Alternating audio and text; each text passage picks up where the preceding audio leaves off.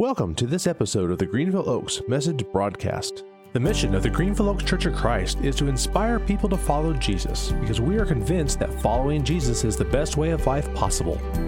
Find out more about Greenville Oaks or connect with us online at greenvilleoaks.org. As always, we ask that you subscribe to, rate, and review our podcast. It makes it easier for others to find us. And now, on to this week's message with lead minister Colin Packer.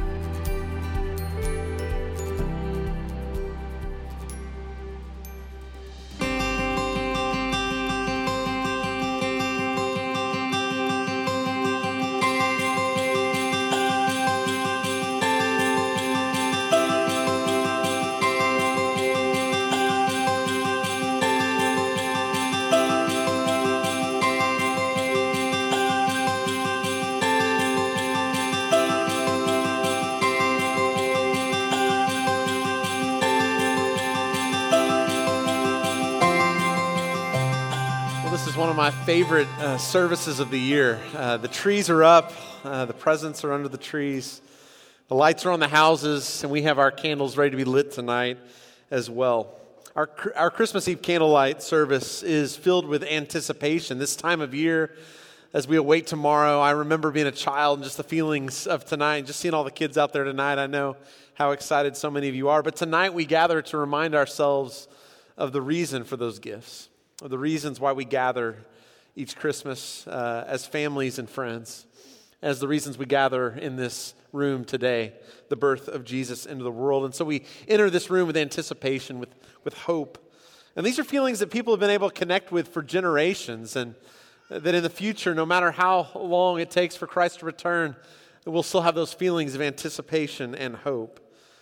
These are the feelings I experienced a couple of Sundays ago. I ran the Dallas Marathon this year after training all year long for this bucket list item I wanted to do.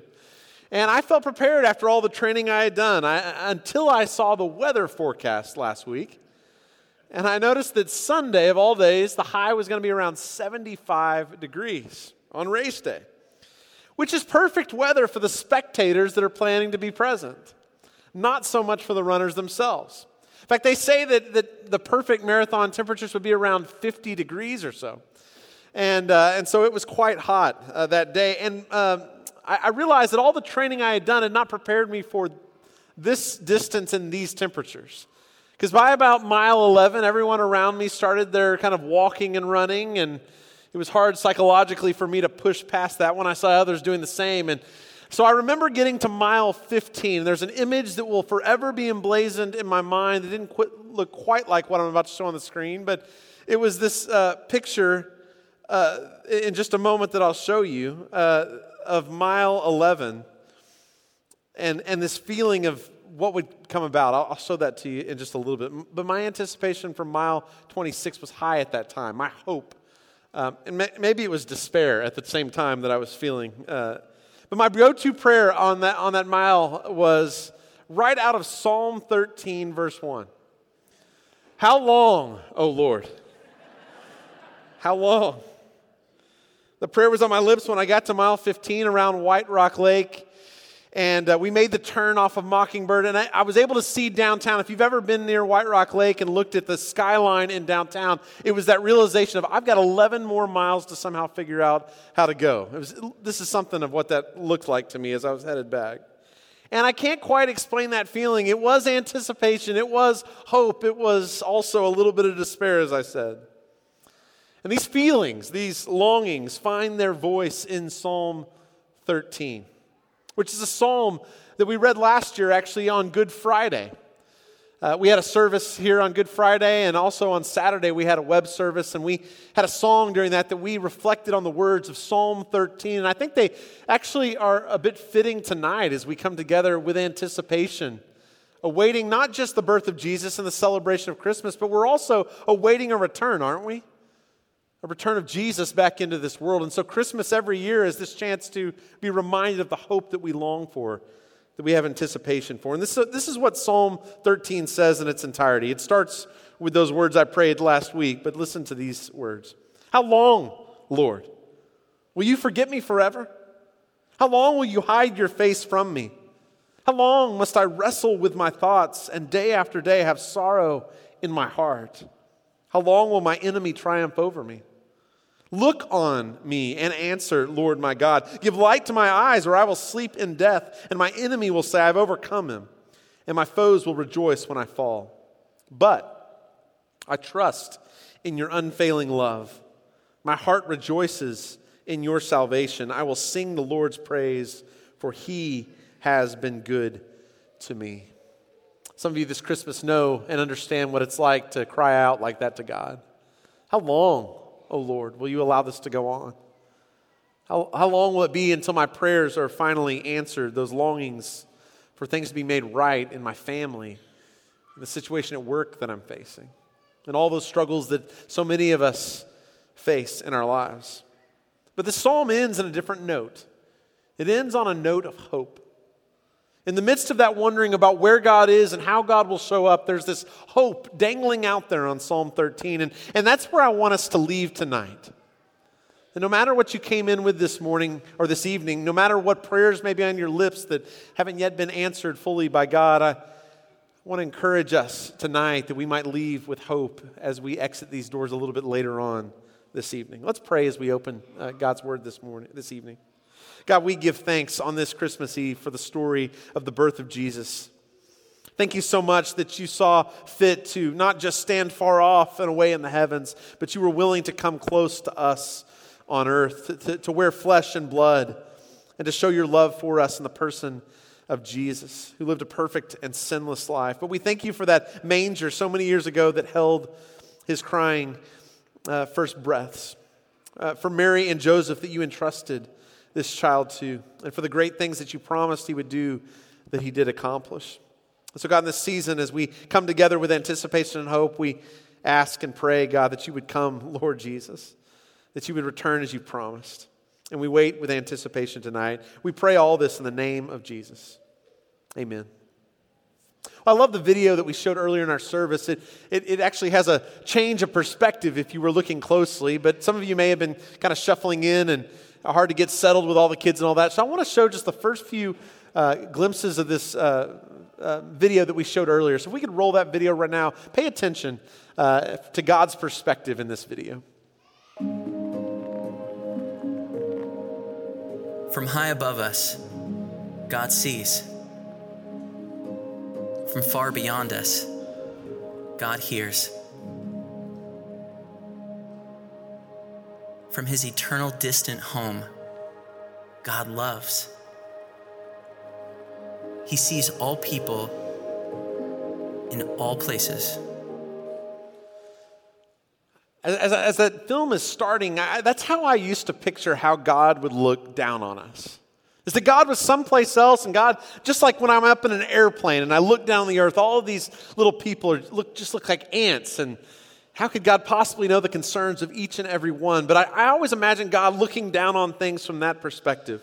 After all, when Jesus leaves the earth in the book of Acts, he ascends into the sky, and so there's some sense that he's going to be with the Father who's above us somewhere. And that got me thinking about those prayers that we pray. Prayers like, how long, O Lord? Did you hear my prayer? Did you see any of this? Sometimes we catch ourselves even looking up to the heavens ourselves, wondering if maybe God hears or not.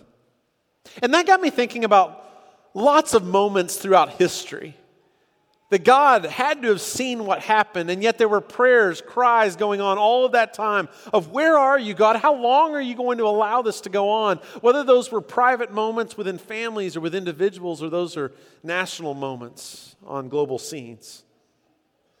Earlier this year in August, there was a tragedy that occurred in a Walmart in El Paso. And I got to thinking about that.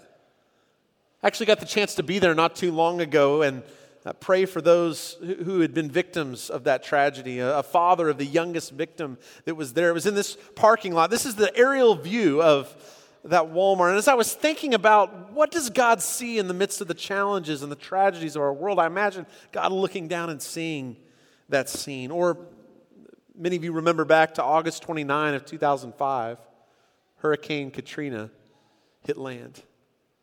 Many of you remember the images that were there, maybe the Superdome or the breach that happened. All these waters pouring into these areas. I just wonder, what did God see, and did God hear those prayers?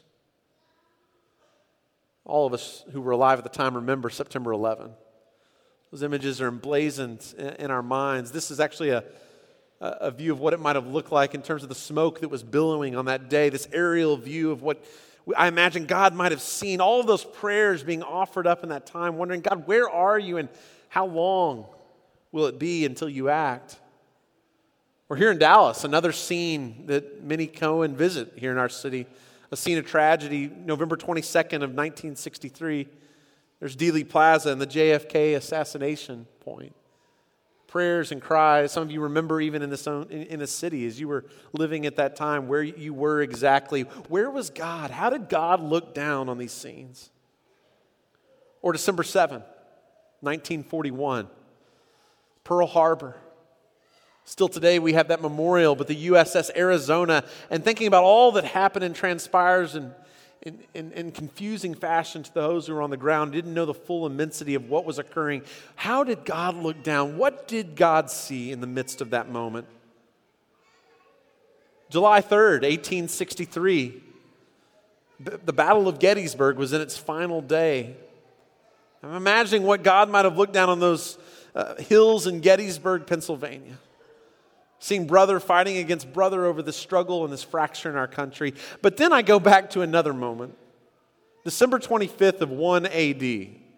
All right, it may not be that date, right? But here's an aerial view, at least currently, of what Bethlehem looks like. And now there's a church that is over the place where supposedly Jesus might have been born.